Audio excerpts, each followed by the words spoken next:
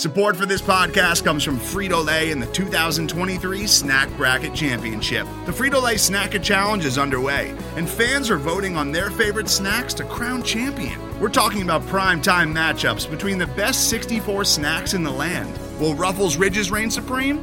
Can Doritos defend their dynasty? Or will Smart Food use their smarts for a surprise upset? Only you can decide.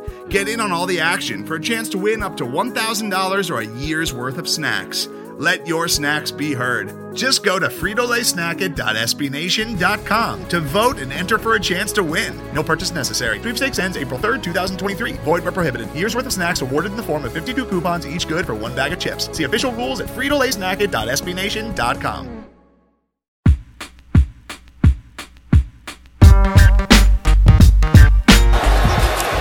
Jackson trying to escape and run for it, and he's got it more. Lamar Jackson down the sideline. Will they give it to him? They will. Touchdown, Baltimore.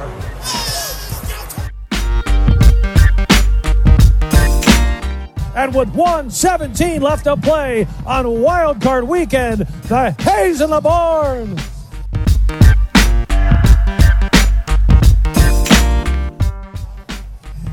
Oh my God! I wish you guys could. I wish we had a camera in here so you could see what we're doing. We're just a bunch of clowns in here. How much fun is that?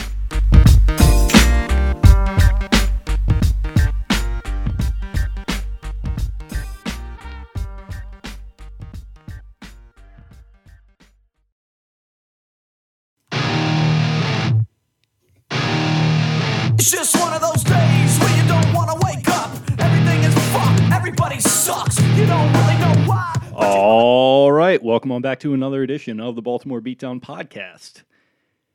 It's Friday, September 10th.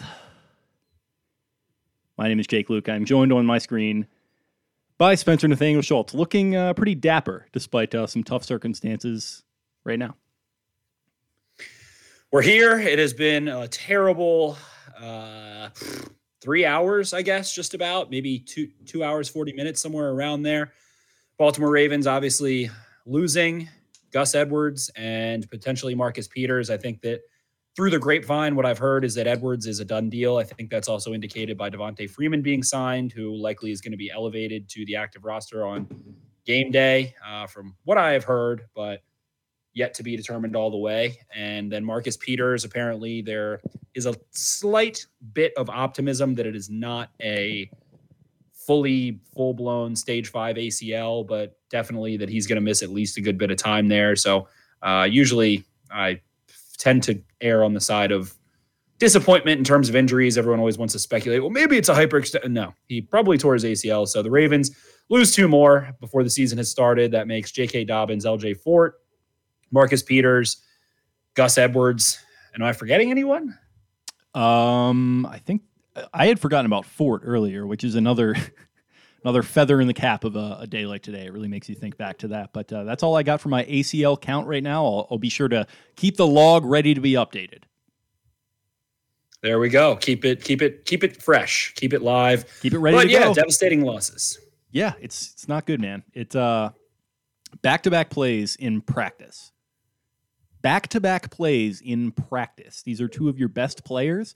And we as people, we seek to assign meaning to things when there is no meaning. We seek to find reasons for things when there is no reasoning, when there is no logic. And I understand the people who jump to conditioning as far as the players, who jump to conditioning as far as the field. How could this happen? How could this happen to J.K. Dobbins? How could this happen to Gus Edwards? How could this happen to Marcus Peters? How could this happen to L.J. Fort? There must be a reason for it. And, I don't know if this is being the bearer of good news, bad news, logic, whatever, but there is no reason. It just really sucks, and the Ravens just have to forge on. They absolutely do. And to this point, I think that the Ravens were the national media kind of picked up on this doom and gloom that like the receivers had all been out and the offensive line, yada, yada. When in reality, they had been all right the last couple of weeks. The offensive line had come together.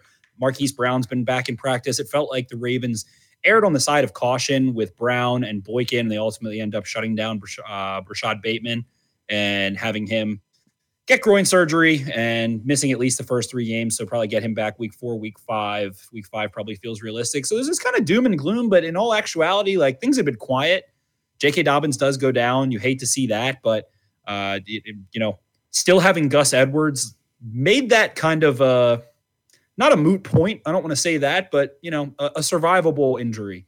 But compounding Edwards and Dobbins definitely is going to have some negative ramifications. I am high on Tyson Williams, and just generally that the Ravens expected yards per carry on a run play are like 4.6 yards. And I think that has to do with the combination of Lamar Jackson and Greg Roman's run concepts.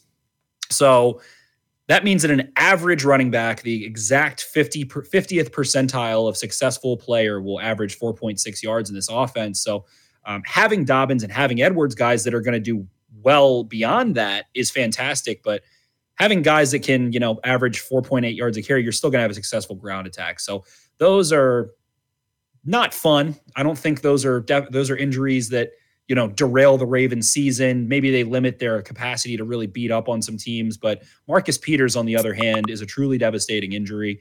Compounding Dobbins and Edwards, I don't want to say that's nothing. I don't want to kind of brush over that. It is definitely a loss. But Peters, to me, is such an extreme loss. The Ravens' ability to play aggressive blitzing man and creeper and kind of zone blitz, fire scheme blitzes is predicated on the fact that they trust Marlon Humphrey and they trust Marcus Peters so incredibly much in single coverage.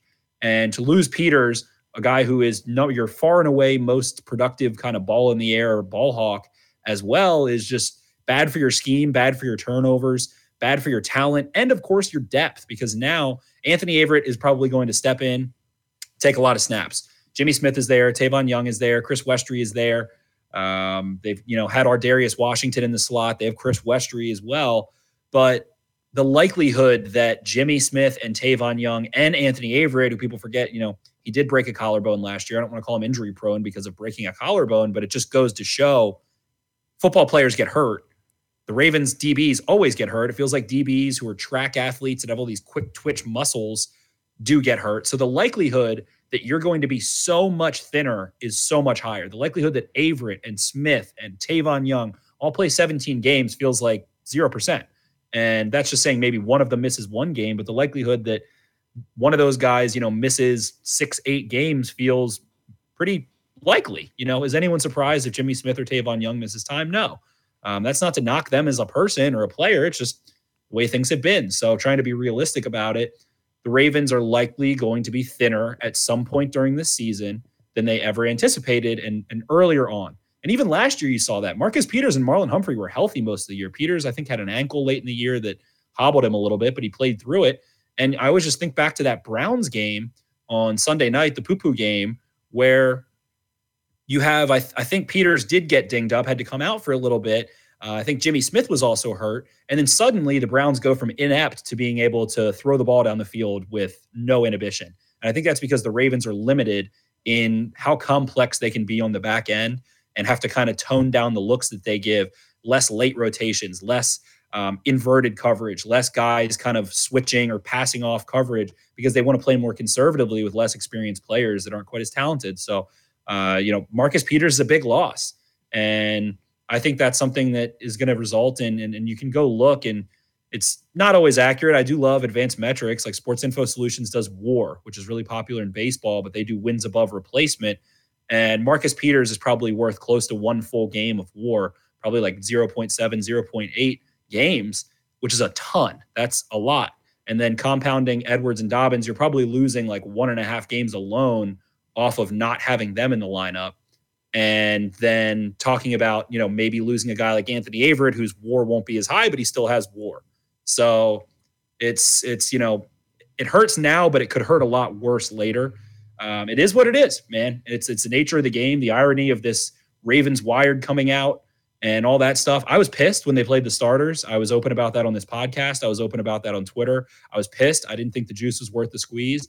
I'm not trying to dunk on the fact that a guy got hurt. I was really, I feel very bad for J.K. Dobbins. I feel bad for Edwards. I feel bad for Peters. I wish them speedy recoveries. I think they're all great players, great people, whatever. But if that happens to Lamar Jackson, your season's kind of completely over. So I just didn't think the juice was worth the squeeze then. But now we're talking about non-contact injuries in a non-contact practice.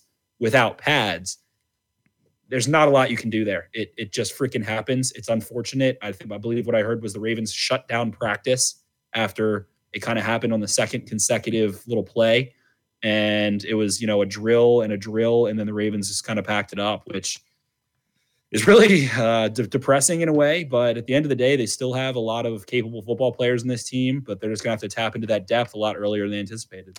Yeah, that Wired clip, that was a rough watch. And I mean, it was as, I think, candid and honest as you'll see John Harbaugh. Like, John Harbaugh, the phrase toxic positivity, I think, is interesting, and it gets thrown around a lot. I don't think John Harbaugh is a toxically positive person, but he's definitely positive in the face of a lot of long odds. And I think that's to his benefit a lot of the time. And I think being a little bit more honest in a case like this about playing the starters versus Washington, and that got to me. I'm in a tough spot right now. Saying that to his players, to two of his top field generals, Levine and Jackson, and them kind of going back to him and sort of providing some comfort for him and saying yeah, you know what, we got your back. This could have happened at any time. And I think that was interesting to see, an interesting window into the psyche of where Harbaugh is at right now, where he feels like he can relate to his players. And I think that's really going to help him there.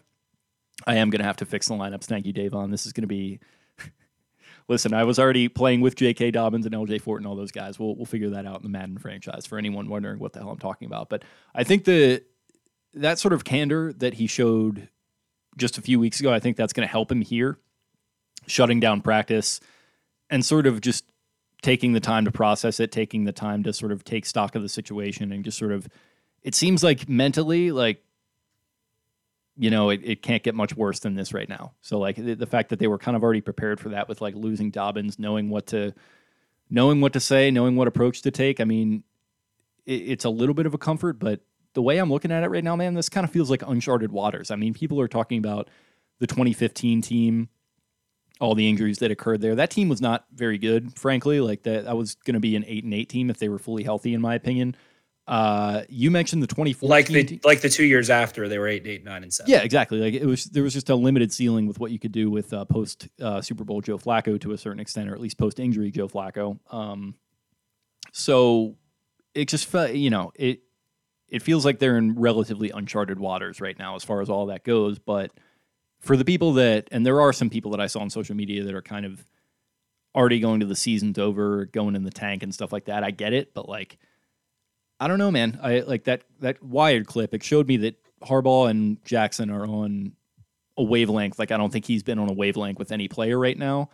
And Jackson is still one of the best players in the NFL. So I think that's huge. I think Harbaugh I put this out on Twitter, I think in a reply to someone, that for all the flack that Harbaugh gets about not necessarily having a specialty, he's a special teams guy. There's not really an offensive or a defensive bent with him. I think his specialty is being the rah-rah guy and rallying the troops and win one for the Gipper in times of crises. And that, you might not think that a thing like that matters, but knowing what to say in a situation like this is big. And I think he's the guy to be able to do something like that. As much as you like a young coach like Kevin Stefanski, or as much as some people might be excited by the prospect of getting this young offensive. This ain't his first rodeo.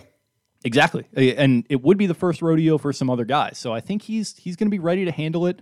You mentioned just the math of the fact that they're losing a lot of points with EPA. They're losing a lot of games with WAR, or not a lot necessarily games, but one game that's pretty freaking significant. So it's definitely huge, but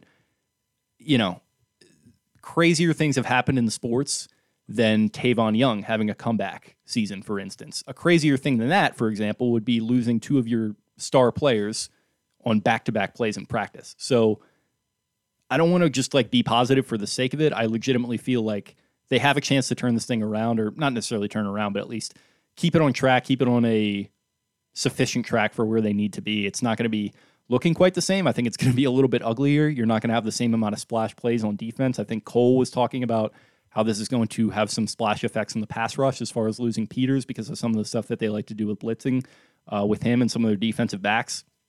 There's a lot of layers to that. You're losing a lot of automatic short yardage with Gus Edwards. That's tough. I mean, you bring in, and I mean, we didn't even touch on the fact that Justice Hill, there's another one, Achilles, he's out for the year. They signed Levy and Bell to the practice squad. We haven't recorded since then. They signed Devontae Freeman to the practice squad today. Shefty, this is the most decorated practice squad of all time. Sick.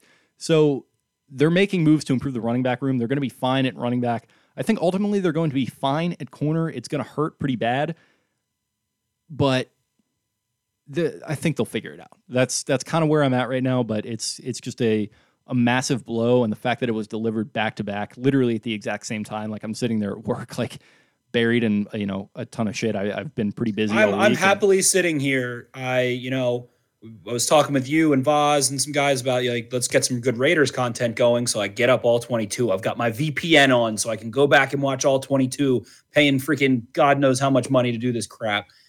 Fuck you, Game Pass. You better have all 22. Anyway, Sitting there happily, making myself a video. I'm doing my little illustrations, clicking about how the Patriots did this little cool coverage to pass off Darren Waller and then trick the Raiders and whatever. And I get this alert on my phone when I look down. I saw Gus Edwards. It was from ESPN Fantasy because I have him on my fantasy team. So I'm like, oh, what the hell is that? Like, oh, maybe it's just TJ or Field Yates, whatever the hell his name is, says Gus Edwards could have a big week or something. I was like, oh, didn't really see it. 30 seconds later, I look at it again. I see Marcus Peters, Gus Edwards, and the thing ACL. I think I got lightheaded. It was not a fun feeling. So, we're not here to make people feel bad for having negativity. I think we wanted to start out and kind of mourn the fact that they've had some horrible issues. But going even further, I pulled up some SIS information, some advanced metrics. Marcus Peters was 16th in the NFL in pass points saved. For instance, Xavier Howard was first with 50, Jair Alexander second with 46, Marlon Humphrey in third with 43.9. So many points they saved their defense. And where did he go? Marcus Peters was 16th in the entire NFL. He saved the Ravens 32.2 points, according to Sports Info Solutions. His EPA, the EPA when throwing into his coverage, he took away 1 point. His WAR was a 0.7. So out of one game being one win, that means that Marcus Peters is worth 0.7 wins as opposed to a median player. So it was a pretty close there. But yeah, it's going to affect things. I think that's definitely the most devastating injury that the Ravens have had so far. But I also feel that people somewhat feel woe is me right now as a fan base. You're thinking about it. And then this weekend, guess what happens? There's going to be torn ACLs. It happens every single fucking week. Last year, Nick Bosa, week 1, done. Devastating loss. The 49ers went through a really, really bad situation as well. And does it suck? Yes. If the Ravens are able to stay relatively healthy, they still have their offensive line. Hollywood's healthy. Sammy Watkins is healthy. They'll get Rashad Bateman back eventually. They've got Mark Andrews. If they're able to bust out some wins, and show that this team can go places still, then Eric DeCosta will get on the damn phone ahead of the trade deadline and do what needs to be done. And it is what it is. They had to do that for Marcus Peters a couple years ago. So, the season's not over. There's none of that stuff going on. The running backs, this is going to be a true, and I hate to say it, and I'm, if you've been listening to this podcast for a long time, I am not in the running backs don't matter camp at all. I think there's value. PFF has started releasing articles about how, well, maybe actually running backs do matter. I'm like, crazy. So whatever, but this is going to be a case study. The Ravens have run for 3,000 yards in back-to-back years. Last year, which was a down year for them running the ball as opposed to 2019, they led the NFL by like 400 yards rushing. So if they're able to stay in that productivity with this scheme, with that quarterback, and with Tyson Williams, Le'Veon Bell, Devontae Freeman, freaking Digglesworth, Needlesdick, whatever guy they can sign off of free agency, whatever trades they make, this is an interesting case study for what can happen, especially in a run-heavy, kind of run-friendly, running back-friendly scheme. Gus Edwards comes up in 2018 as a UDFA, gets promoted for the first time, ends up running for 95 yards a game. So the fact that Gus Edwards is such a devastating loss is interesting in a case study for, how they might be able to find a diamond in the rough again and replace it to an extent. I think they're really going to miss Edwards in those short yardage situations. He is the best power runner in the last decade to find his third or fourth and 2 or less. He converts 89.7% of those situations. The next highest is Ezekiel Elliott with, I think, 83.6. And the difference between him and Ezekiel Elliott in second place is the difference between Ezekiel Elliott and like the 9th best running back. So they're going to miss that. You miss J.K. Dobbins' explosiveness. Tyson Williams, the floor is yours, my dude. A guy who's had ACL injuries himself in college. So, like, whatever. We've already kind of gone crazy on Twitter. I know, Jake, you're on the same side as me. The Ravens practice field is fine. These were non-contact injuries on grass. The Ravens practice facility is beautiful. The grass is lush and thick. They don't practice on turf. Someone said, well, didn't it rain in Baltimore today or something? I mean, Jamison Hensley puts out a video. It's a beautiful day. They're jogging through drills. It's no pads, no contact, like not a walkthrough, but like half speed, and this shit still happens. So it's the nature of the game. It's unfortunate. The Ravens season is not over, but they're going to have to make some moves and cut maybe a couple plays out of their playbook for now and move on. They got the Raiders on Monday night, and we're going to get into all that. I'm still excited for the NFL. We have Bucks, Cowboys at 8:30. I'm still pumped. We've got fantasy back. We've got DFS back. We've got NFL football back, college football as well. So don't let this completely ruin, a great thing, a great time of the year. And the Ravens have been fantastic. They've had such great injury luck over the last couple of years. One of the biggest reasons why they went 14-2 and got the 1 seed is because they didn't lose anyone for like a 10-week stretch in 2019. So sometimes the bell swings the other way. The blade comes down and stabs you in the foot when you drop it.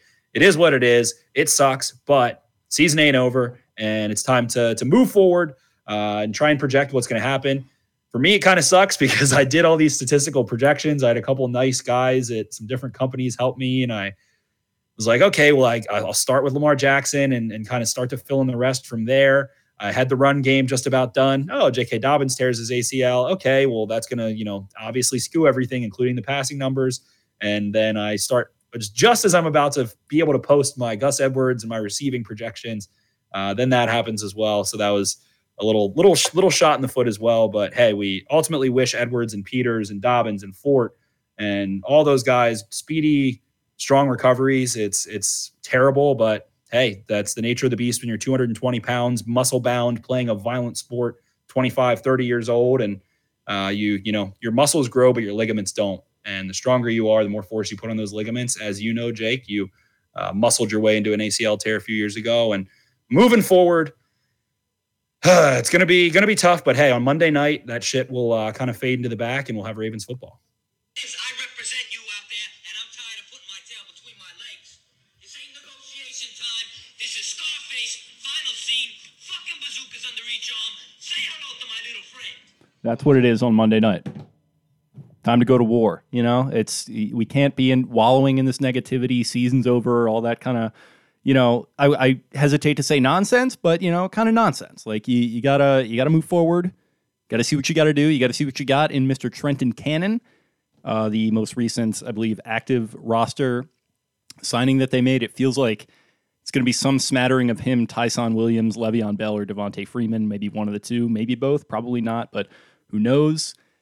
It's just time to get going, man. And maybe they make a trade. I mean, there's going to be options out there. We've seen people expound upon them already. We've got Todd Brown down here saying RG3 saying on Twitter the Ravens should trade for Mark Ingram since he knows the blocking concepts. I think I'm good on Mark Ingram personally, but that's an idea.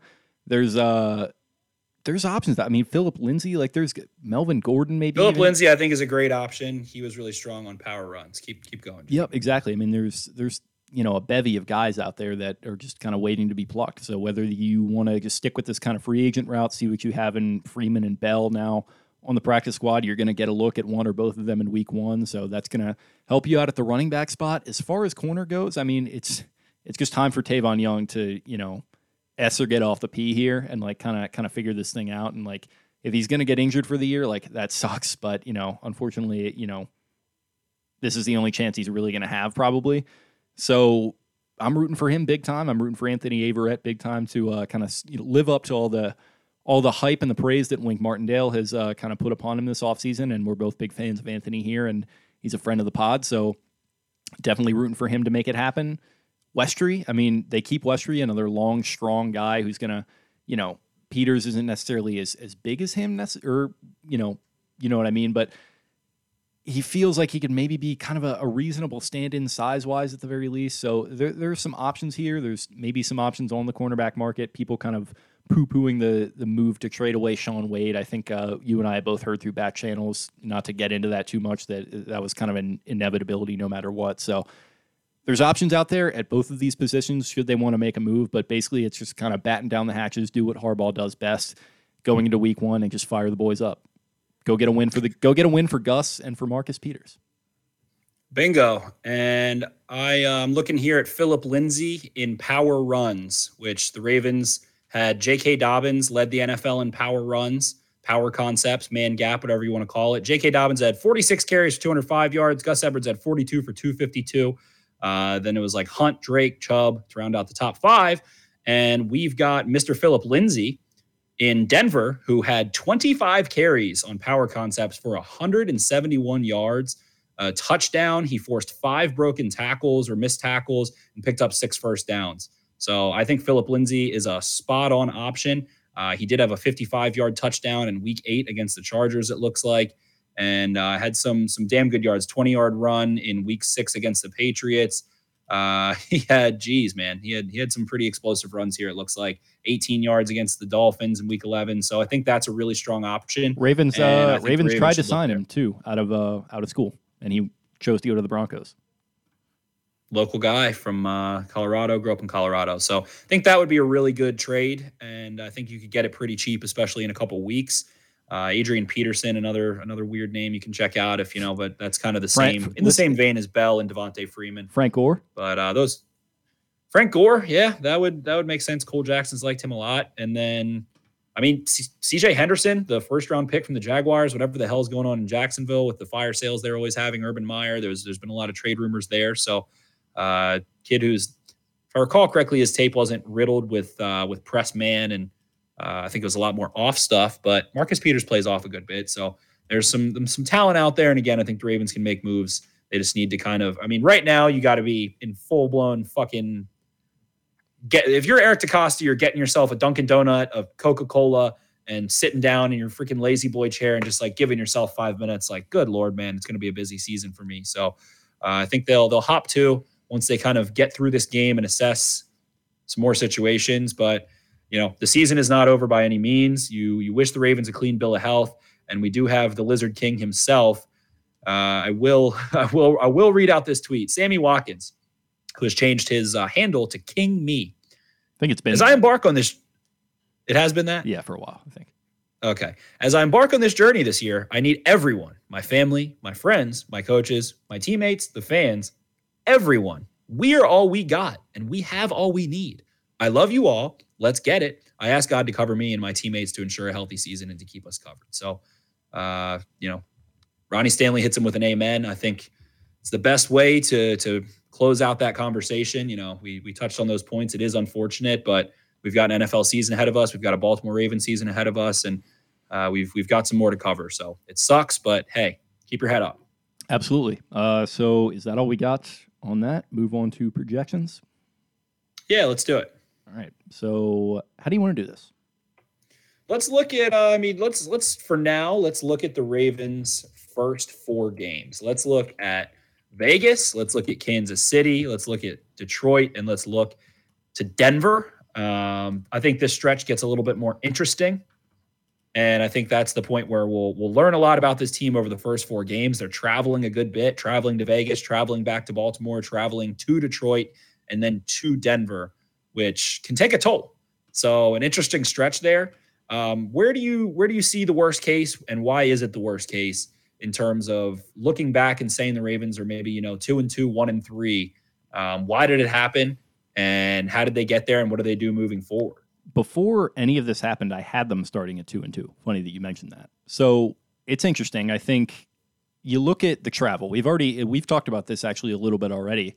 You start off at Vegas, so that's kind of travel. Not really. You're going out for week 1, so I feel like that's kind of a little bit negates it a little bit. But then you're back home for Kansas City on a Sunday night game, so I believe that's going to be a short week. So that's going to be even a little bit more draining. Then go to Detroit, which is still Eastern time zone. Then you go to Denver, which I think is Mountain time. So you're going West Coast time in Vegas, back to the East Coast for Kansas City, which I've already wrote in as a loss. Then you go to Detroit, which I have that as a win, spoiler.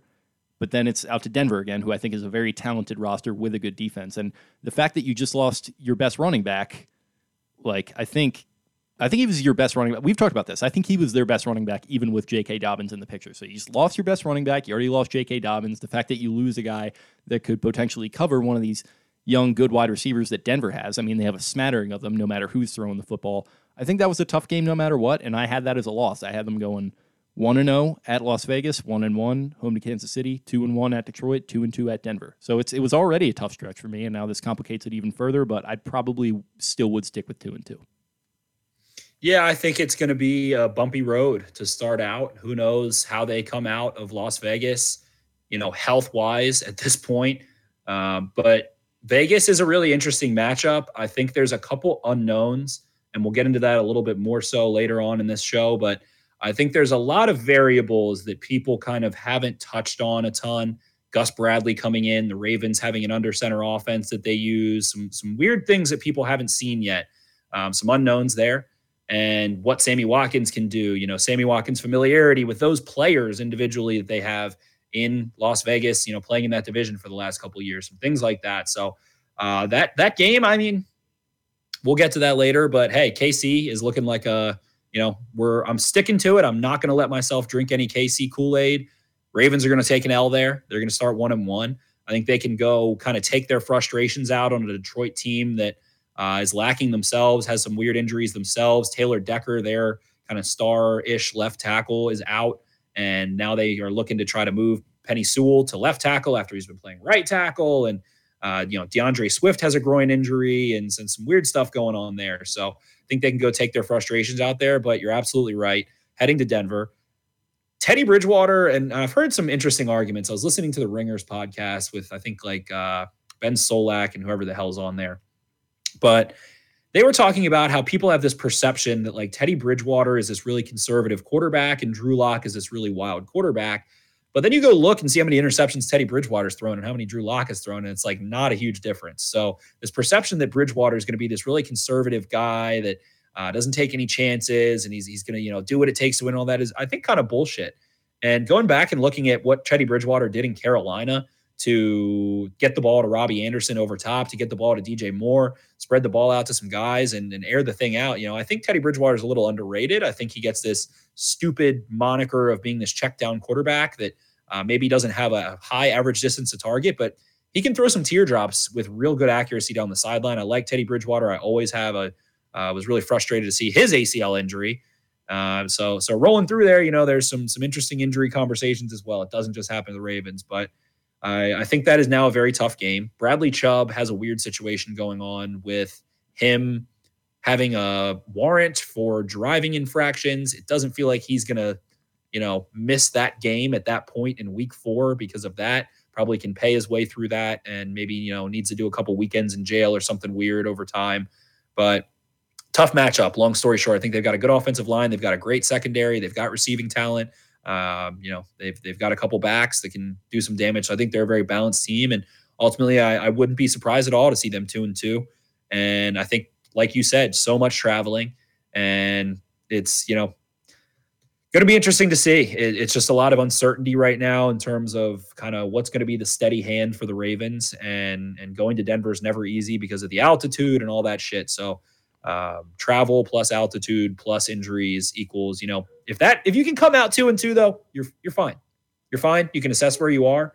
Usually the Ravens start out stronger in September. Typically, October is their struggle bus, but maybe they can push that a little bit forward, get through some shit and pump out 2 wins and then move forward, get into the grind of the season. So I did have the Ravens going 12-5 on the year. I guess we can kind of talk about the season and where we're at. I had the Ravens going 12-5. I had them getting swept by the Browns and sweeping the Steelers. I don't really have a ton of rhyme or reason to that at this point. But I do have, okay, there we go. Yep.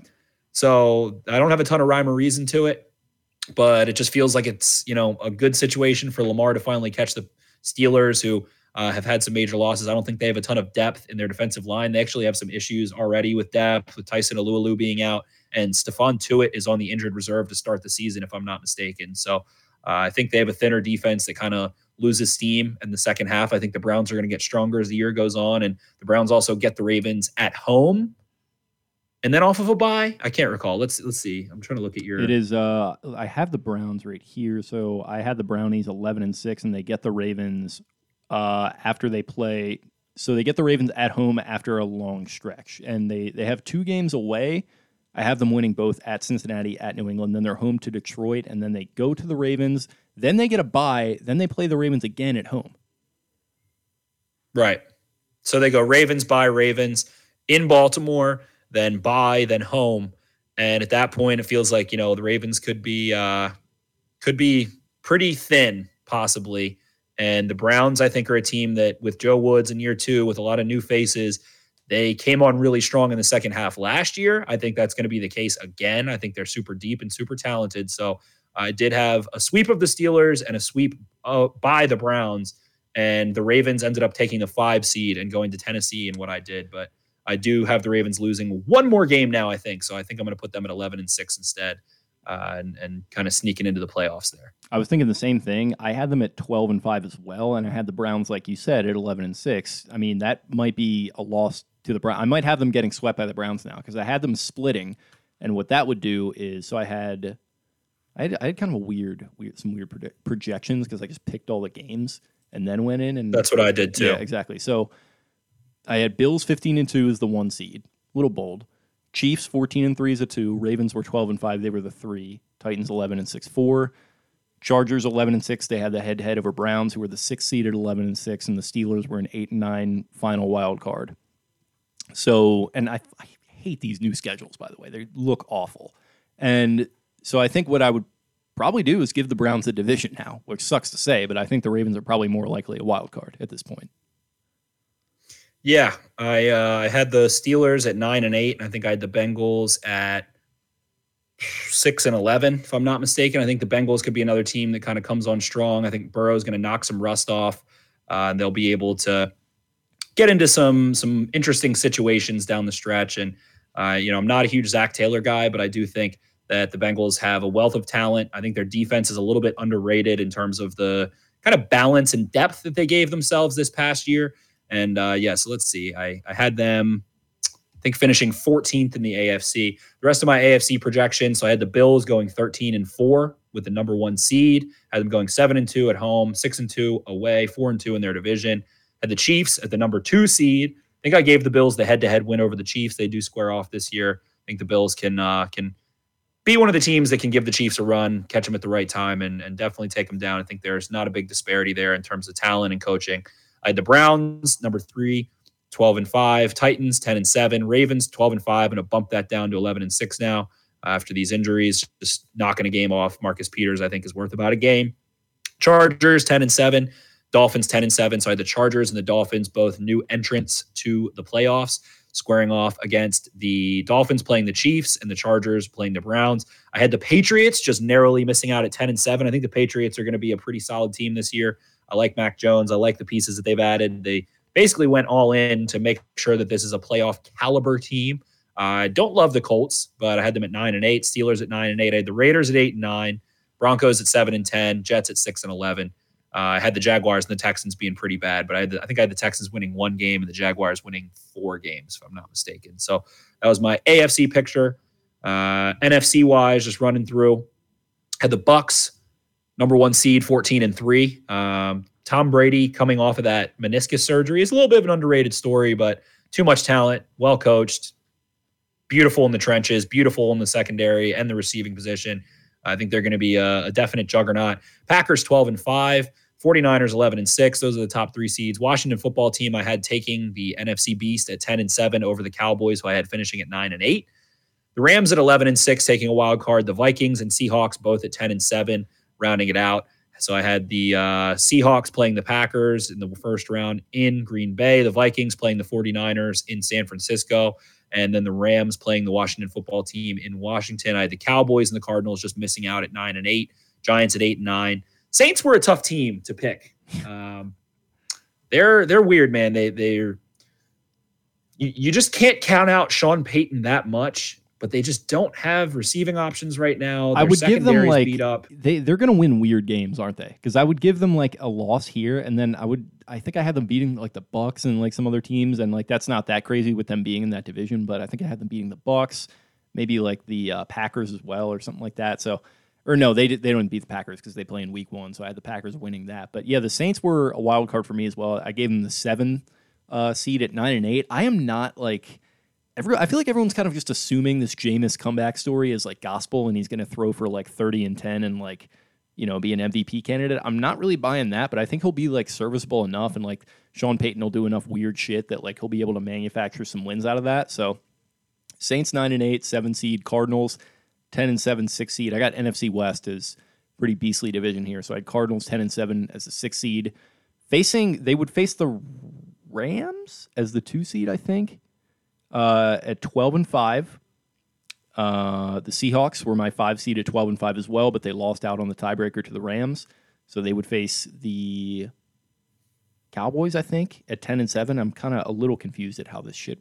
Okay, so the Cardinals would go to the Buccaneers. The Seahawks would go to the Cowboys, who were my 10-7. It's 7-2, 6-3, 5-4. Yeah, so it's like kind of inverts on itself. Yeah, so Saints would be at Rams. That's Rams all the way, I think, and then we don't have to predict those, but Cardinals would be at Buccaneers. Seahawks would be at Cowboys, who were my 10-7 4 seed, and then Vikings were 8-9, Panthers were 8-9. I had 4 teams at 7-10: Falcons, WFT, Eagles, 49ers, Bears 6-11, Giants 4-13, Lions 4-13. But yeah, as far as the AFC, like I think the Texans are. You gave them 1 win. I think I gave them 1 win as well. I had the Colts really bad. I had the Colts at 4-13. Like I don't know what it is. I've had like bad vibes about them, but going into this exercise, I wouldn't have thought I would pick them for 4-13. But when you're just picking the games and then you like look at the final tally, it's like, oh shit, I think they're going to be pretty bad this year. So I got the Colts at 4-13, Jags 6-11, Jets 6-11. 2 good young quarterbacks, I think, are good enough to account for a couple wins there. Bengals 6-11 as well, kind of the same story. Broncos 7-10, Pats 7-10. Raiders and Dolphins 8-9, just miss out behind the Steelers, who has the tiebreaker on them both. Bingo. The Jets, to me, I kind of forgot how shitty their cornerback situation was. And their secondary, they've got Marcus May back there, who is probably a top 5, top 10 safety for sure. But other than that, they've got kind of, Bryce Hall. Not a whole lot back there. They've got a bunch of young, lowly drafted guys. Robert Saleh, you think, is going to be able to coach that defense up. They lose Carl Lawson as well for the year with an Achilles. After they just signed him to a 4-year, $70 million deal. So that's definitely devastating. And I thought that would be a pretty damn good team. And I kind of was like picking, I was like, do I really, I think I got the Jets to like 8-9-ish. Then I went back and looked at their roster. I was like, wow, they have very little secondary. It's going to be tough for them against probably the Dolphins and the Patriots and the Bills playing in a tough division. So team that I think could be spunky if they can figure out how to get some quality cornerback play, but gives a little insight into maybe how good this Ravens secondary is, even after losing Marcus Peters versus a team like the Jets, who have not a whole lot going on there. But yeah, tough to kind of do this exercise and then have the news that we had. But I feel like that Rams matchup for Baltimore could get pretty tough later in the year, maybe having a limited secondary and kind of the things that Sean McVay can do. But having Stafford there, as Stafford has been such a polarizing topic of discussion this year, where there's people who think he's basically very average, people who think he's like an MVP caliber player that's been lost in Detroit. And I'm just kind of, as always, just kind of in the middle of those two things. I think he's a good quarterback. I think he's an upgrade from Goff in terms of rhythm and confidence and ability to make something happen in second windows and things like that. But I do like the Rams for sure. I think Stuart Laverty. Go ahead. I think this is a little bit of a McVay peacocking tour. I think he's a little tired of all the, Kyle Shanahan and Cliff Kingsbury, all these young hot guys that I've been associated with are getting all this pub. Don't forget what I did in 2017 and 2018. I think he's out for blood, and I think kind of regardless of whether Stafford is a lead or not, I'm with you where I think he'll be good, but nothing like too crazy, but just kind of what McVay needs to kind of get back to the top of the heap of the young, exciting kind of innovators. Oh, the Rams, another team that had Cam Akers go down with an Achilles, and Darrell Henderson has been unable to practice, and they had to go get Sony Michel. Damn that for happening when it happened. I love Sony Michel. I always have loved Sony Michel. He's such a good power runner, such a good like pro-style runner. That would have been money. He's young. He's determined. I think he's out for blood. Had a lot of people talking on his name, calling him a bust as well. I like what he's going to be able to do in that system. Yeah, but I like the Rams. I like the Rams. They are they're kind of hanging by a thread health-wise as well. They're an interesting team to me, and I think, they're such a top-heavy model with Donald and Ramsey and, how much they pay their receivers and they pay these top-notch guys. something happens to one of them, they're in a really shitty place. So they're a team that's kind of hanging on by a thread as well. I thought when I did that exercise that I would have the Steelers winning 10 or 11 games, but hard schedule, and I just didn't have it. I thought they would be a playoff team. I do think they'll be a winning team. TJ Watt signing a massive extension today. I think 4 years, $116 million. Your tweet was hilarious. This stupid freaking TJ Watt busting into the Rooney's office to tell him, I'll only take $116 million, Mr. Rooney. I'll only become the highest paid defensive player ever because I'm such a good guy. Yeah, what a Paul Bunyan-esque, John Wayne-esque figure. Whatever happened to Gary Cooper, guys like that. Fuck that. That's such what is Shefty doing? He's allowing agents to write, copy for him now to what to say. Well, that's how he gets his inside scoops through the agents. Yeah, I know. It's just like he's writing these flowery novels about TJ Watt and his fucking contract negotiations that, when I'm over here crying in my cornflakes. I don't need that today, Shefty. Let's get it together. Awful. We will have BD Williams joining here. It is a little bit of a fluid situation. I don't know if you want to end the stream in a little bit and we can conclude once if he goes in the waiting room, can we do it that way? A little. Yeah, it's fine. We can keep going. Finally. Okay, we can do it live then. Whatever. We'll get BD on. I can give him. We'll do it live. We'll do it live. So yeah, this is going to be our guest for. So this is a weird episode. We weren't even actually planning on going live. We were going to have BD, who is with the. I'm blanking on the name of the Raiders SB Nation page, but he is with Silver and Black Pride, I believe. Silver and Black Pride, something to that effect. So he's a really good writer for them. He does some he actually has done some really good schematic breakdowns that you and I have gone to over the past couple months to get a look at the Raiders and kind of what they've got going on. And his Twitter background is the tape don't lie, so that's my kind of guy. Exactly, he's your exact type of dude. And listen, nobody loves football more than me, so he's right there with me as well. What is his Twitter at, by the way, so I can put it out there? At BD Williams 18. BD Williams 18. So we're plugging the man before he comes on. Full disclosure, getting a little look behind the curtains, but we had a couple questions in here. We can hit those. We're waiting for BD to join from the stream. Stuart Laverty, do you think it could be a blessing in disguise to play the Browns and Steelers so late in the season? Should hopefully allow for the offensive line and running back room to get used to the scheme. Yeah, I think that is an important point, that it would have been really devastating to have, let's say, that same stretch be weeks 2, 3, and 4 or something crazy, and have the Browns kind of kick your ass a couple times while you're figuring things out. Have the Steelers wedged in there as well, who start hot, are very well coached. I feel like the Steelers, they faded out last year. I'm not shocked to see the same thing happen, a hot start for them, and they kind of lose steam. So it definitely should allow the Ravens, if they can stay healthy enough to be a truly competitive team, which they are right now. But, you never know what's going to happen. These injuries have been piling up. But do you think it's a blessing in disguise? Yes, I absolutely do. I think that was a great question. Those divisional games are like, NBA three-point contest. You're shooting that money ball at the end. If you win a couple divisional games in a row there, you're in great shape. You're directly knocking your opponents down. Your teams that you're battling against for a playoff spot. So I think that's a great question. WB Caps, whatever happened to Gary Cooper, the strong silent type? What is the thing he does?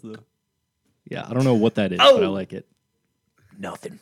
Do you guys think Le'Veon Bell could have a comeback run with the Ravens offense?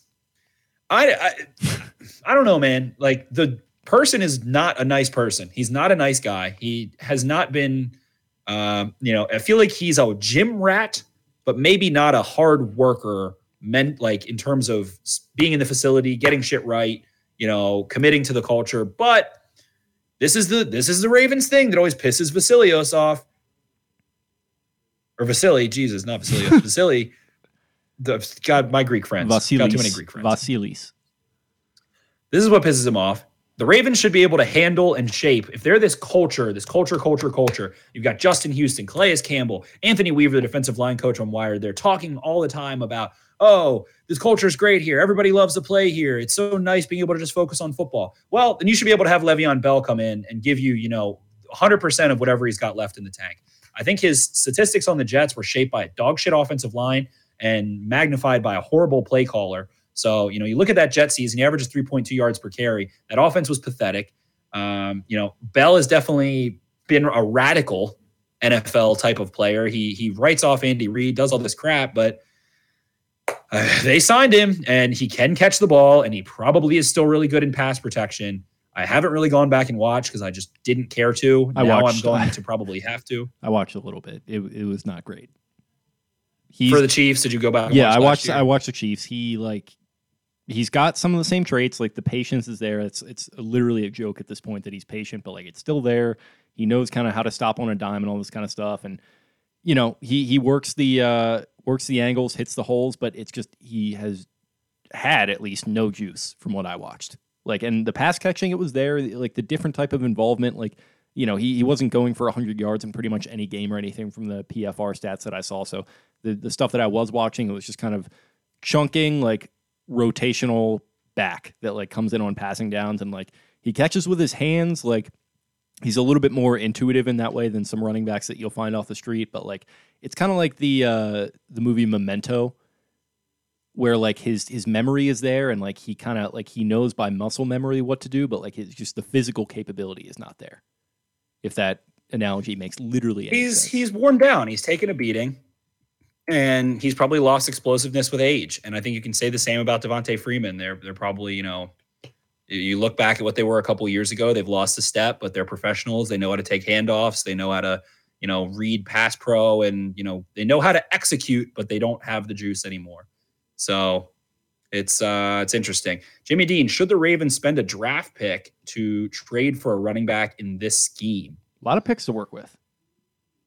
Do have a lot of picks. If you just gotta, be that fox who keeps looking for a hole in the hen house to get in there, and you got to keep plugging, making the phone calls, figure out which team has a couple loose ends. I mean, the Texans have 6 running backs, man.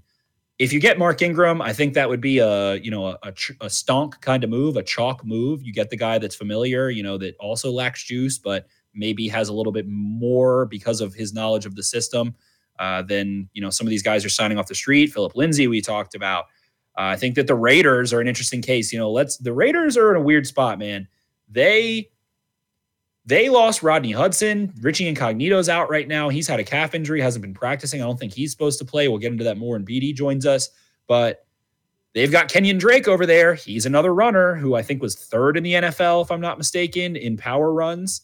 What do I got here? Kenyon Drake had 40 power runs for 152 yards and 7 first downs, 76 yards after contact. So like 1.7 yards per contact after contact there. They didn't have a great offensive line for trying to do that. I think he's an interesting back. He looked kind of explosive though at times from last year. From what I remember, I haven't gone back and watched him or anything, but just from like red zone highlights and stuff.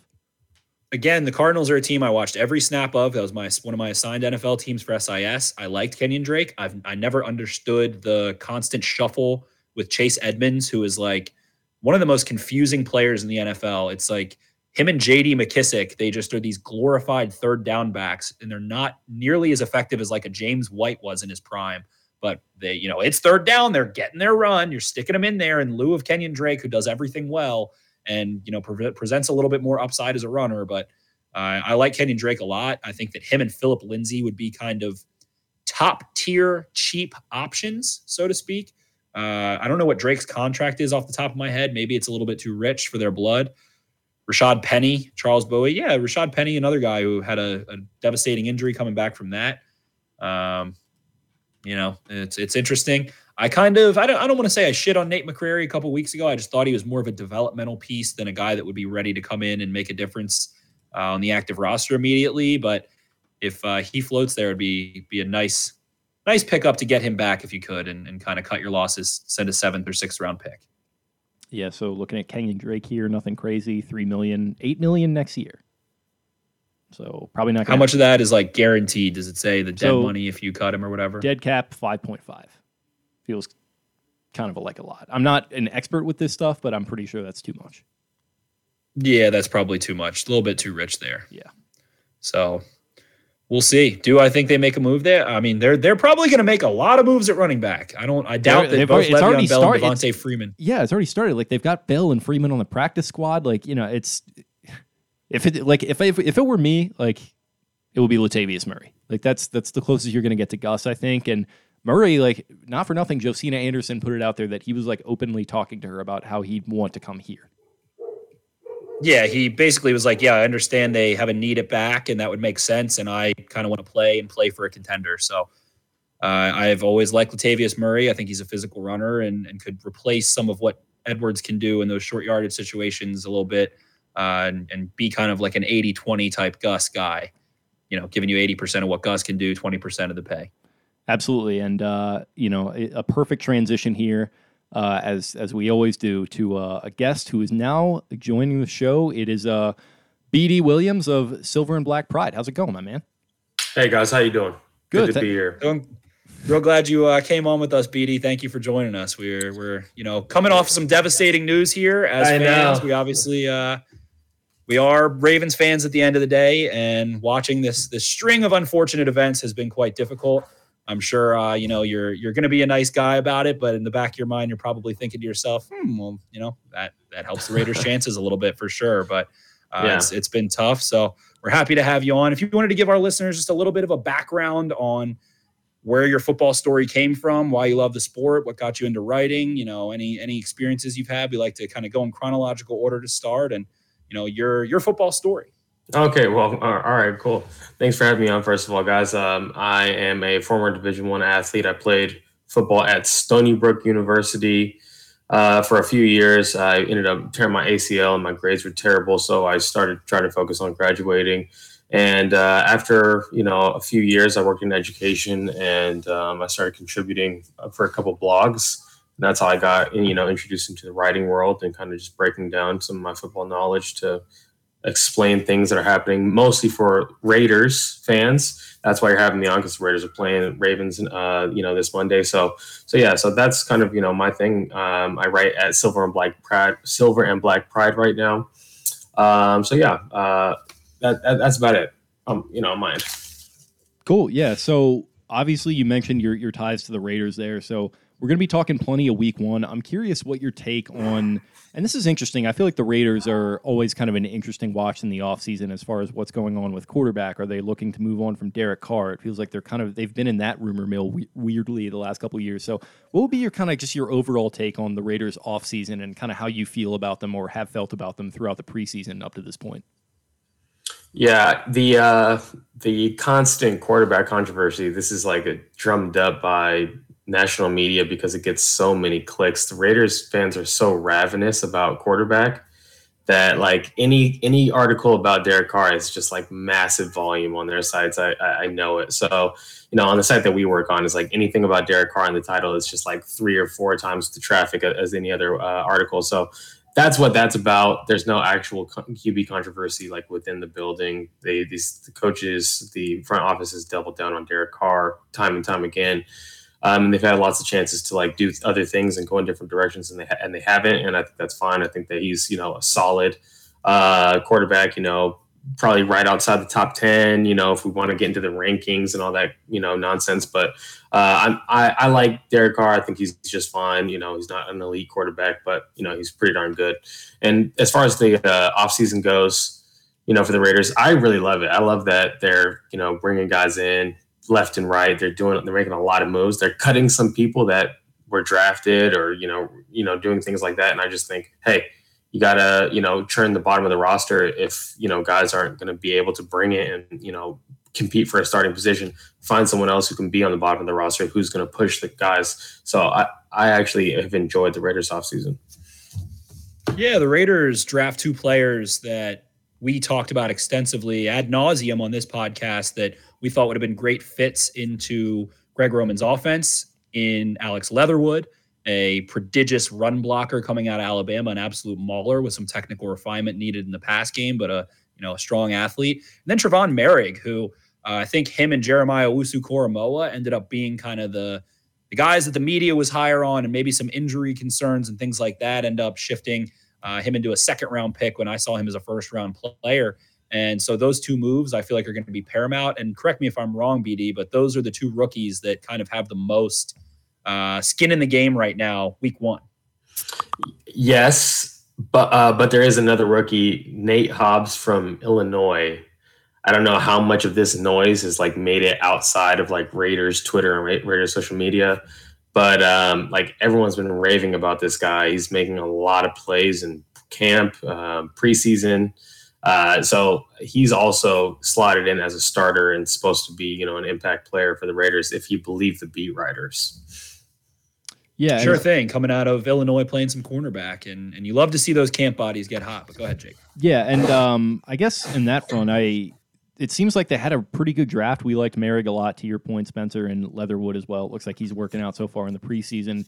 As far as it feels like, as long as Mayock has been there, the drafting has been a lot of guys from big schools, big names, that kind of thing. As far as the free agency approach, to your point earlier, it feels like it is kind of a lot of throwing money at names and kind of seeing how it works out. And I'm not plugged in enough to know what has worked out and what hasn't, but it feels like it's kind of been another offseason of a deluge of guys coming in. So we're familiar with Unique Ngakoue, Willie Snead. Who are some other guys that have kind of come in, and who do you think have a chance to be impact free agents for this team? Yeah, I think Kenyon Drake, it sounds like they have a really interesting plan for Kenyon Drake, basically using him more as a receiver than a runner. So we're going to see kind of how that comes to fruition, what that ends up looking like. But it sounds like, he's got his own kind of package within the offense. So, and, he's one of the fastest ball carriers in football. I don't know if he's a great, really efficient back in terms of in the run game, making the correct reads. But when he gets a crease, the guy's hard to take down. He's a big, strong guy, physical guy, great talent. So it sounds like that's what their plan is for Kenyon Drake. So I would assume that he's going to, maybe not poach a whole bunch of carries, but certainly get the third down back duties and, be one of the cogs in the passing game. So yeah, I would say keep your eyes on Kenyon Drake. And then also they signed KJ Wright just now, just literally in the last couple of days. And he's going to start. He's going to be on the field all game, most likely, when you guys play the Ravens play the Raiders. Great fit for that Gus Bradley defense. And before we get into kind of offense, defense, and maybe some matchups, Gus Bradley may be one of the quieter but most impactful additions of player or coach in the NFL this year, in my opinion. I wrote an article that was kind of detailing how the Raiders really struggled against under center kind of pro style attacks against the pass specifically. Paul Gunther was there for a couple years. Things didn't work out. You go get Gus Bradley, you're going to flip that defense on its head. It's going to be a ton of single high, going to be middle of the field covered, going to be rushing for, not blitzing very much. So how do you feel like Gus Bradley's impact into this team is going to pay off immediately? Because I certainly feel that it's due, or maybe you feel otherwise. Yeah, I do think it's going to pay off. And I think that the scheme is relatively, amongst NFL defenses, probably one of the simpler, if not the simplest scheme in football. But really the benefit of it is players that now, young players, the Raiders have a bunch of high draft picks that are young players that haven't really panned out quite yet. They haven't turned into what their promise could be. But when you play a simple scheme like that, you're able to play better situational football, hone your technique, do the little things right. And a lot of times on defense, it's a culmination of the little things adding up to a really good result.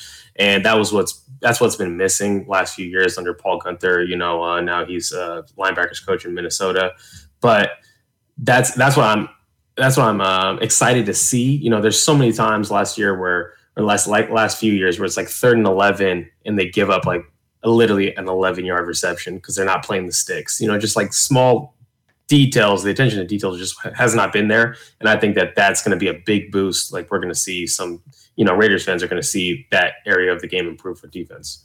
Yeah, and you wrote a really great article from several months ago when they hired Bradley. I came upon it a couple days ago when I was writing up some stuff for the matchup, and really impressed by it. So great work on that. And I'm kind of curious, as far as it pertains to this matchup, Gus Bradley is one of the more interesting characters in the Lamar Jackson story because he was the defensive coordinator for the Chargers in that game where the Chargers come into Baltimore, and all this is made about, the 7 defensive backs and whatever it was that he did in that game to stop Jackson. And I think there's maybe a little bit of revisionist history where that offense kind of just wasn't really up to snuff talent-wise, but what do you think the approach is going to be tonight for a much more mature, kind of refined Lamar Jackson 3 years later? Do you think it's going to be kind of a similar thing to that where, we haven't heard anything made of that, but do you think there's going to be some sort of repetition from that game scheme-wise to try and stop Jackson, or what do you think the approach is going to be? Yeah, so first thing is before, I'm watching Gus Bradley like a student of the game, I'm just watching him being a fan, right? What I remember from that game was the Ravens made a lot of unforced errors, it seemed like. And you can't really attribute those things to scheme. So I think a lot of people would go, oh, this scheme stopped Lamar Jackson and the Ravens, when it was really just untimely ball bounces and back to the defense from my fumbling 3 out of 4 plays and losing 2. Right. So like from my recollection, when I'm watching the game live, and I'm not thinking, oh man, the Chargers are bottling these guys up. I'm thinking Ravens just can't catch a break right now. They're making a lot of mistakes. So I don't think that the scheme really is as good or was as good as it's made out to be now, like a few years later, like the blueprint to stop Lamar Jackson, yada, yada, yada, whatever. I think that the reason why they went 7 DBs is they must have been super injured at linebacker. And the guys that they had available were not fast enough to get out in the open field against Lamar Jackson. So I think that it was just like a necessity of the personnel at that point in the season. I don't think that this is like something that is like really replicable, honestly. Having 4 defensive linemen and 7 DBs on the field against, especially now when you see how much more evolved this run game has gotten. Like, you cannot have 7 DBs out there. They are going to get killed by these offensive linemen. You need linebackers to like be able to take on blocks against this like incredible scheme and run game. So I don't think that they're going to go tap into that well at all. I think that that's in the past. That's why I haven't even spent too much time, honestly, like breaking down that game, like as a preview for this matchup. Like, I don't think that there's much that you can really take from that game in terms of predicting what's going to happen this year. Spot on. And let's kind of segue into the Raiders offense and this specific game matchup. So the Raiders are a team that love to go under center. They love to utilize power concepts, which the Ravens are very familiar with. The Ravens, the Browns, the Broncos, the Patriots, I guess the 49ers and the Raiders being kind of the dominant power man gap scheme rushing teams, and Derek Carr being able to work from under center and hit the drop back passing game. So where are you looking when you're looking at this Ravens defense, and especially one that just recently loses Marcus Peters? And where are you thinking that the preferable matchups or preferable schematic advantages are going to come for the Las Vegas Raiders in this Monday Night Football matchup? Yeah, so a couple things. I think the Raiders have been a gap power scheme last year, and there was like a revolving door on offensive line, and I think that kind of hurt what their identity is. They want to be a zone, outside zone team. And I think that with the amount of injuries that they had at offensive line last year, like getting all those guys to work in tandem when like it's like a different tackle guard combination every week, right? They just scrapped it and they just said, okay, we're gonna run a lot more gap and power than traditionally John Gruden has done. So I'm thinking definitely we're going to see more zone if everyone stays healthy this year. Because that's what Josh Jacobs is best at. He's a great zone runner, not as good in gap and power schemes. So that's the first thing that we'll see how well these guys can do against your formidable defensive front. Guys like Calais Campbell and Pierce. Like, oh my gosh, these guys are really strong. Incredible. Strength, and just like you're not moving these guys off the ball. So. We'll be interested to see how offensive line can handle that. The other thing that I think is going to be a big part of this offense is getting into 12 personnel with Darren Waller on the field, almost like he's your X, right? He's the X of the offense, and then you bring in another wide receiver, and then I think they're going to kind of take what the defense ends up giving them. If they come out in nickel, they're going to run a lot at you. If they come out in base, they're going to pass on you. And I think it's going to be kind of like that's going to be the chess match that they're going to get into with teams is, all year long, is put 12 personnel out there, see what they do, and then just take what they give you. So it's been a couple hours since the announcement came down. Let's say you're Greg Olsen or you're Gruden or whoever it is that's calling the plays here. Let's say that's you. How has your game plan changed offensively in the hours since? Like, let's say a few hours ago, how would your game plan have looked as opposed to now when we know that Marcus Peters is probably not going to be playing in this game? I don't know. I don't know who's backing him up. Do we have tape on this guy? That's Anthony Averett is. He's probably played 1,000 snaps over the last couple of years. He came on in year 3. I'm familiar with this player. Okay, yeah. I don't know I don't know how much the game plan changes. I'm sure there's going to be some things that they're going to be willing to try now. All of a sudden, like there's going to have a couple plays that maybe they weren't on the table when Marcus Peters is in. Now that they might put on the table, but I think that just like collectively across like the entire offense is just like a sigh. Like, oh man, like this is a dangerous player to throw the ball around. Marcus Peters will get beat but he'll also really hurt you as an offense. So it's like, a high risk, high reward kind of thing. And it makes it so hard when you have Marlon Humphrey just completely blanketing people on the opposite side, or just, whoever his man is. And then you have to, like, okay, do we throw it, towards Marcus Peters? Are we going to have to check it down and just, try to get our backs on linebackers one-on-one for the entire game? So I think that I don't know if it might put some things on the table, but it just kind of, I guess, is like a sigh. Like, the tension isn't going to be as high on offense to push the ball down the field. And speaking of sigh, sorry to interrupt here, Spenny, but Adam Schefter confirms that Marcus Peters out for the season with a torn ACL. So there it is. Man, that's terrible. Yeah. Raiders fans were originally all from Oakland. Marcus Peters is an Oakland legend, so we're all Marcus Peters fans. So that hurts to hear. For him and his career, hopefully he's able to bounce back, shake back with you guys. I don't think he's ever gone to more than maybe one or two interviews, like whether it's a press conference or anything, without shouting out Oakland. He's Oakland. Right. He mentioned, he mentioned the other day that he likes it in Baltimore because it reminds him of Oakland. Like, there you go. Yeah, the Ravens do this whole production of Wired, so it's a video series they drop every week, and they sit him down, and he's got his beanie on, sitting sideways, and he's like, "Yeah, man, I love it here. Remind me of Oakland." Like, it's So we feel that, we appreciate it. I'm sure our listeners will also. But you're talking about Marlon Humphrey now, a player that he's no worse than a top 5 corner in single coverage and man coverage. The Ravens love man coverage.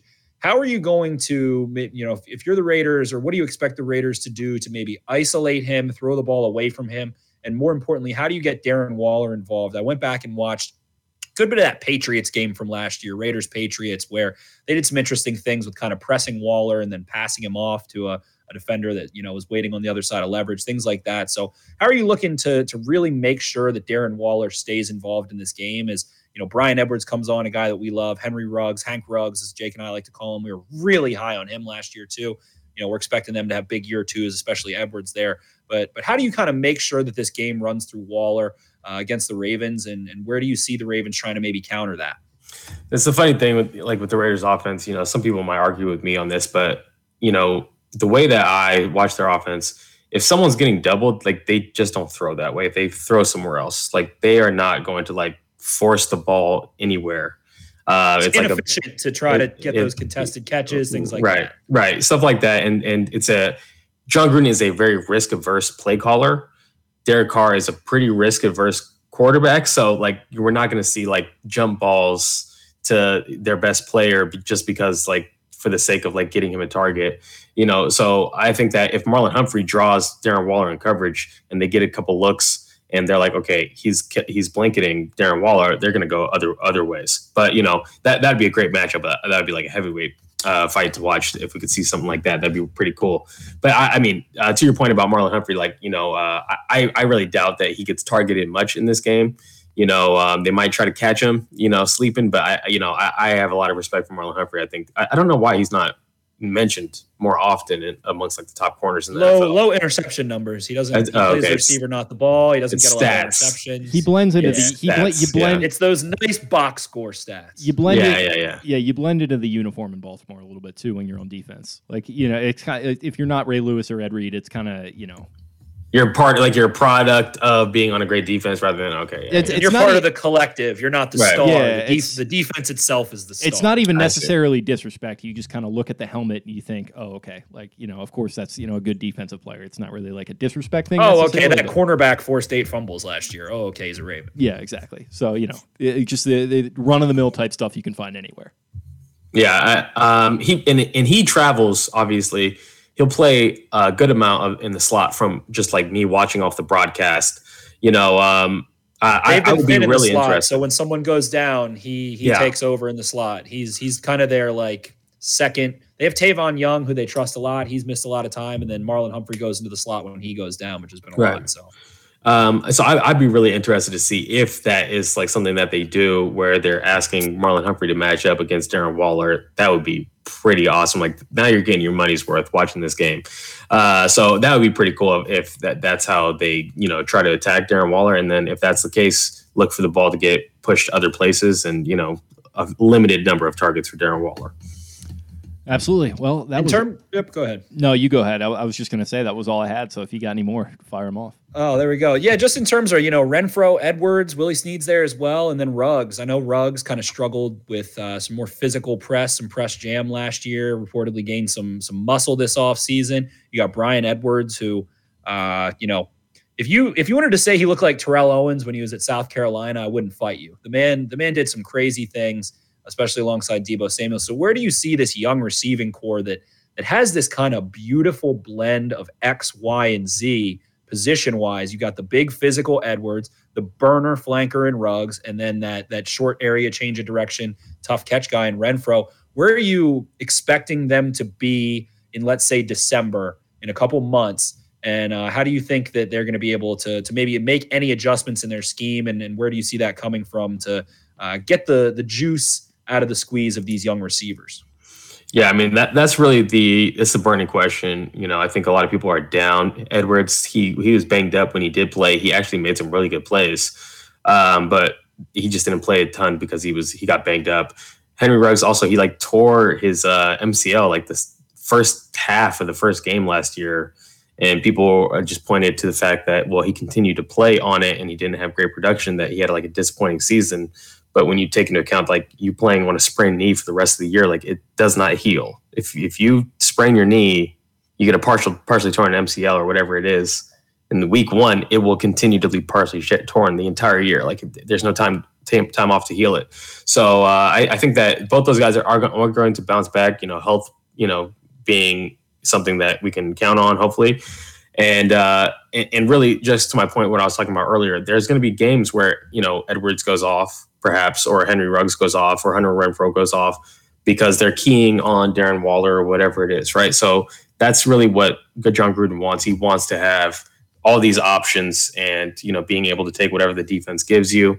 And so I don't think that their stats might not be amazing and what some Raiders fans want to watch, but they're going to have their fair share of plays where they're making the difference. Like last year, Henry Ruggs came in the clutch. He made the bomb catch when they beat the Jets, when they sent the all-out blitz in the last play of the game or whatever. I don't know if you guys were tapped into that. It was pretty silly. Yes.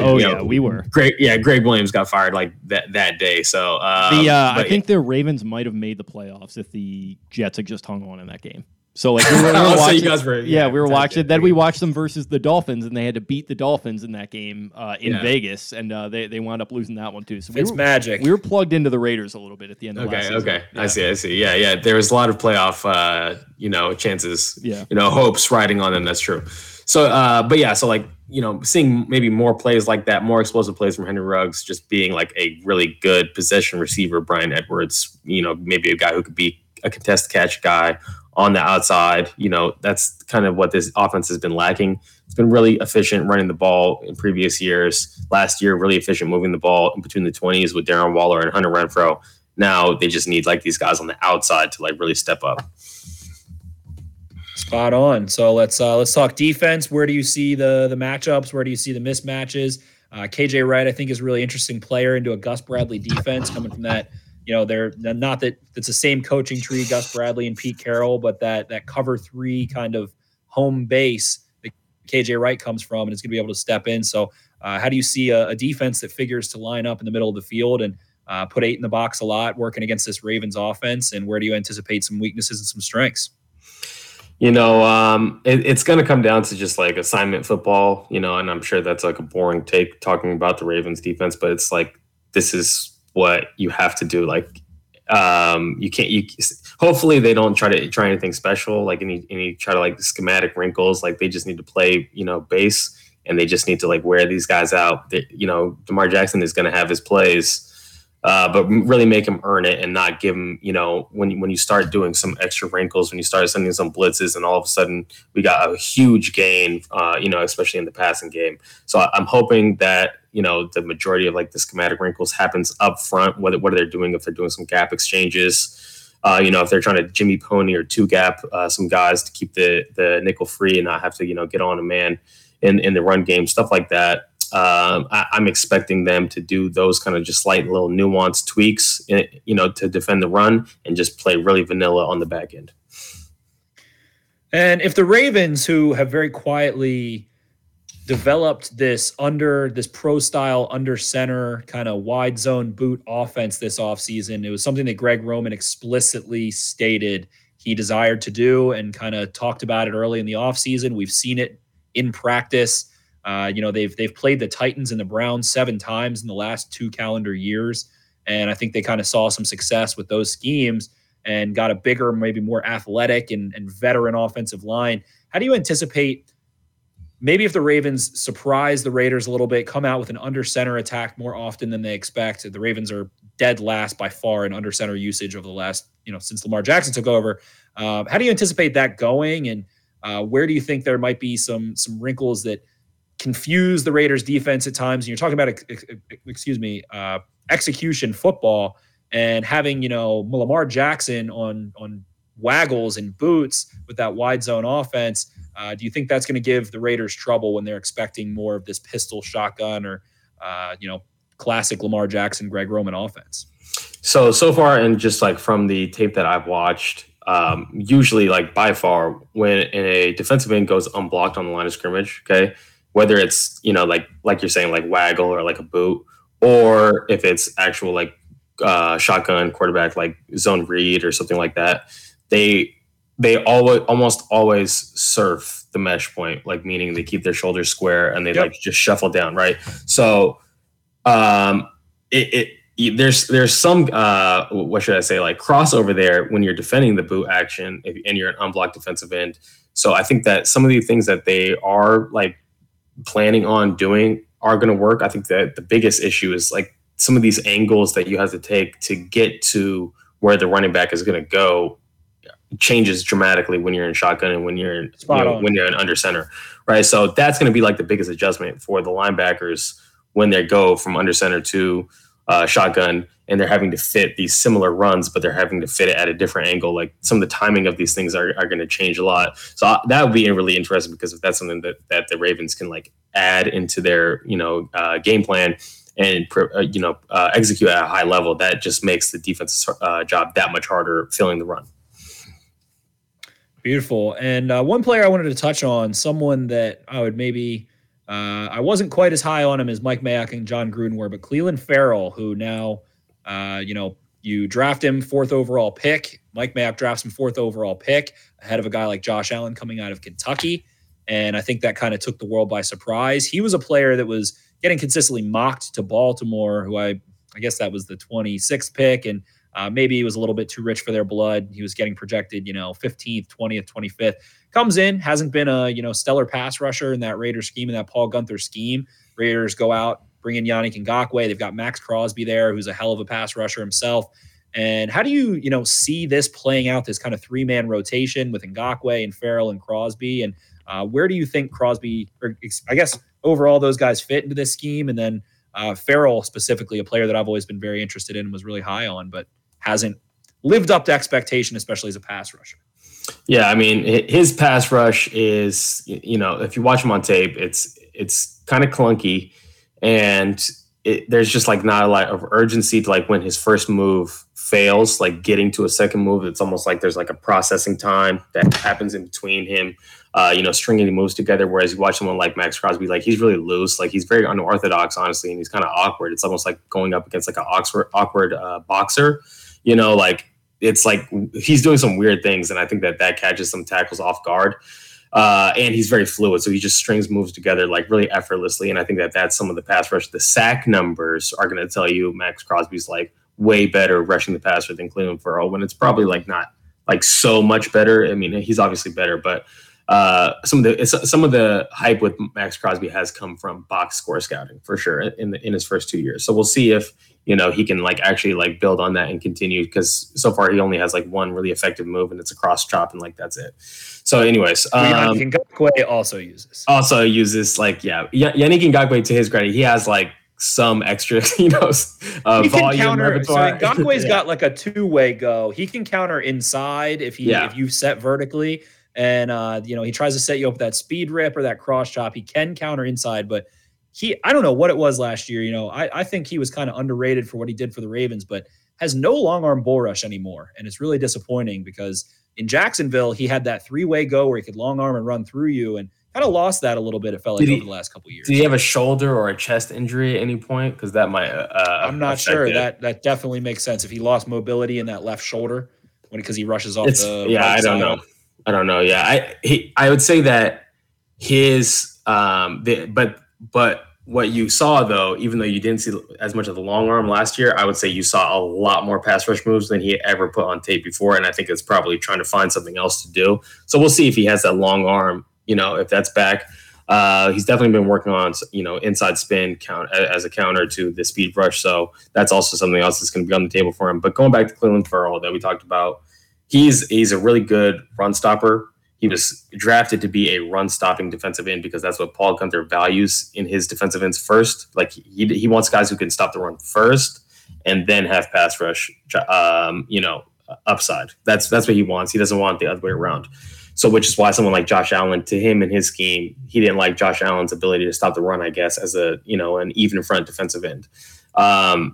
So I say all that to say, I don't think that Cleveland Ferrell would have been drafted 4th overall if Gus Bradley were the defense coordinator at the time. So Gus Bradley kind of inherits Cleveland Ferrell. And I do think, though, that in some way it could be a good fit if Cleveland Ferrell can kind of, insert himself into the pass rush lineup, because right now where he projects to rush the passer the most is at 3 technique and have maybe a similar career trajectory, not saying that he can be, but hopefully maybe close to someone like Michael Bennett, who played with Gus Bradley in Seattle, who was a base end against the run. And then when they got into nickel, he slid down to the 3 technique and rushed the passer over the guard. That would probably be the best case scenario or best chance that Cleveland Ferrell has to like living up to his draft status, but it's still a long shot.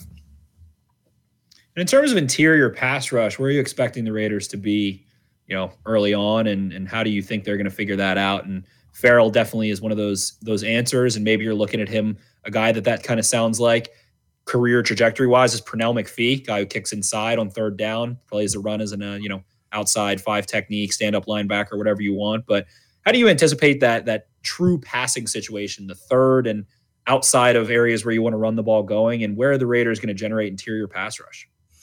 I mean, I think that's what they're waiting. They're going to wait for those 3rd and longs to get Gerald McCoy in. They recently signed him. He's been out of football for a year. He played in a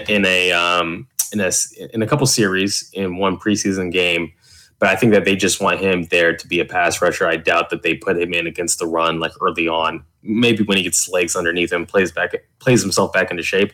But I do think that when it gets to 3rd and long, they're going to throw Gerald McCoy in there because that's what he's been good at in his entire career. And I think that the other interior spot is going to be between Cleveland Ferrell or one of these other guys that's on the roster. Solomon Thomas has also been like another one of these draft busts where he can play the run, but he can't rush the passer. So they have a lot of question marks. I would say there as like a 3 technique pass rusher. In nickel downs, 3rd and longs. So that, anyone's best guess, all of Raider Nation is wondering. You're the same thing that you just asked me. We're all wondering what that's going to look like. Beautiful. And I guess that kind of leads us to the secondary and how you anticipate them dealing with Marquise Brown, Mark Andrews, Sammy Watkins, Devin Duvernay and company, and how you think they'll be able to match up kind of physique wise and skill set wise, and what you want to see from them in that kind of cover 3 look. I'm pretty confident that they're going to try to keep everything, in front of them, play with a big cushion if they need to against Marquise Brown. Marquise Brown, he's like, a bottle of lightning. He can strike at any time on you. So not saying that they're going to keep him fully corralled all game, but they're going to do their best, certainly, to make sure that he doesn't give up that big play. You don't see Bradley's corners very involved in run support, I would say, just from watching like the last 3 or 4 years of his scheme, because they play so much cover 3. You got the nickel and you got the strong safety, or you got the outside linebacker and the strong safety. Those guys are the force players. They're involved in the fit, and the corners not so much. So they're going to really be kind of free to like just stay on top of Marquise Brown. So we'll see if they can execute that. Obviously, when you start having to rally on Lamar Jackson, you might get hit for one on top of you. So hopefully they can just kind of key in on their guy and just keep him, do their best to keep Marquise Brown in front of him. Love to hear it. And before we get you out of here, how do you think this game pans out? You don't have to give us a score. You can if you want, but What do you think we're looking at Tuesday morning? Where are you waking up and thinking, it went right, it went wrong, and are the Raiders coming out of that first true home game in Allegiant Stadium with a win? I am actually pretty confident about the Raiders' chances of winning after all these injuries are popping up. Like, no offense to you guys, obviously, but it's hard not to be. The number of injuries is just like it's catastrophic. I really feel for you. So I am confident that the Raiders are going to be able to pull out a win. They played really great in their last year in their home opener. It was a Monday night game against the New Orleans Saints, and they were able to beat the New Orleans Saints there. So I think that there's going to be a lot of excitement. The fans are going to be super into it. They've been really champing at the bit. They haven't been able to. They were not allowed to come into the stadium last year. So I'm anticipating the fan noise to be like on another level. Going into this Monday night game. And so I do think that the Raiders are going to be able to, especially now with all the Ravens injuries, I think the Raiders are going to come out victorious.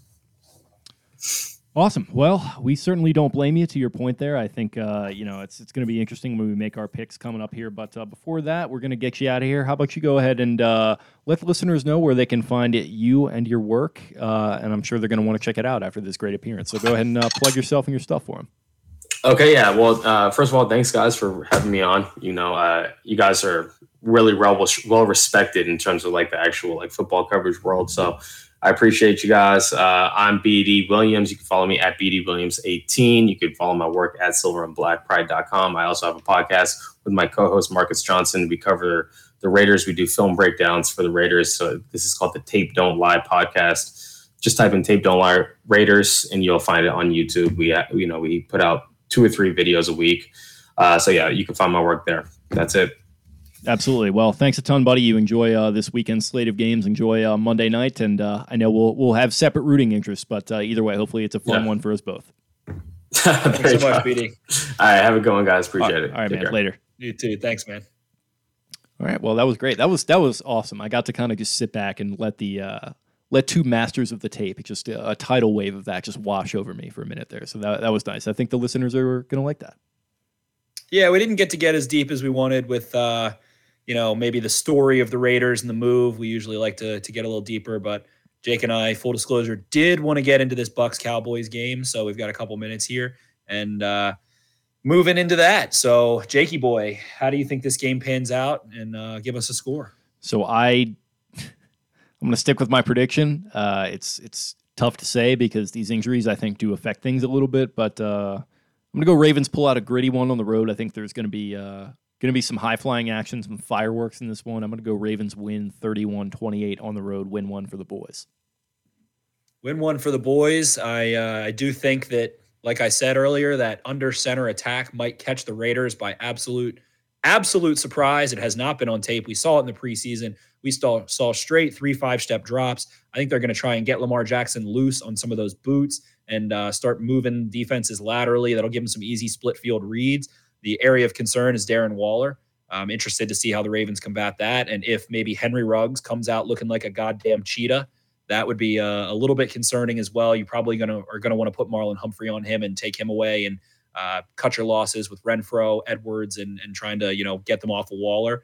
But I think this Ravens defensive front holds up quite well to the Raiders rushing attack. Richie Incognito is not supposed to play. I think people are overlooking the fact that maybe Leatherwood is a rookie in his first game at a really hard position to transition to, as well as the fact they don't have Rodney Hudson anymore, who's maybe been the best center in the NFL, him, Ryan Jensen, and maybe Corey Linsley over the past 2-3 years. So I think the Ravens defensive front is going to be able to stuff the run. I'm not shocked if Henry Ruggs goes off a little bit, especially if Marlon Humphrey's not in coverage there. But I think the Ravens are going to be able to score. I think they're going to be kind of feisty here. I think they feel really disrespected. And like you said, win one for the boys. So I'm going to go Ravens. Let's go Ravens 29, Raiders 22. Let's go funky scores. Don't think that's a scoregami, but something along those lines. And I think it's going to be an interesting game. I think Derek Carr is a smart quarterback. If the Ravens lose this game, I will say it's because the Raiders decide to go tempo and catch a defense that doesn't have Marcus Peters and maybe some younger players on the field, able to do some things similar. When you've got those veteran quarterbacks, if you recall Tom Brady in that Sunday night matchup a couple years ago, I think the number one weakness for this defense, if they're catching a rhythm, is to just start going tempo. They can't blitz like they usually do, catch them in a bad alignment, and Darren Waller can make you pay. So I think Jake and I both have a win. in lockstep there. We hope you guys enjoyed this episode. BD was great. Big shout out to him. Again, these injuries do suck. Gus Edwards, J.K. Dobbins, Marcus Peters, they're fucking awful. So you have every right to, be upset about that. But football is here. It is kicking off right now. We masterfully played this, Jake, so that we can watch this game ourselves. So without further ado, thank you so much for listening. Hope you enjoyed the show, and get us out of here, Jakey boy. Absolutely. Thank you guys for listening. Hope you really enjoyed. Go ahead and follow us on the social media. You can follow the show on Twitter at Podcast Beatdown. I am at Jake Luke. That is Louque. Spencer is at Ravens 4 Dummies. That's the number 4. Follow us on Instagram at Baltimore_Beatdown_podcast. I really appreciate you guys tuning in for this one. This was a jam-packed episode, a little bit of a different one, going live impromptu, talking about the injuries, talking about our predictions, talking about the predictions for this coming week, this coming Monday night game. So definitely an interesting one. Hopefully the game is going to be interesting and plays out to our predictions. We'll see what happens. But it was a lot of fun, and my message to you is, A, hang in there, and B, this is DEFCON 4 time. Scarface, final scene, bazookas under each arm. Say hello to my little friend. Strap in. It's going to be quite the season. So we will talk to you guys again on Tuesday with our recap pod of Monday Night Football. Until then. Football is here. Be excited. Be excited. Football is here. Collinsworth has officially slid in, as we have seen on Twitter. And so I guess we should probably go get to that. In the meantime. See ya. Arrivederci.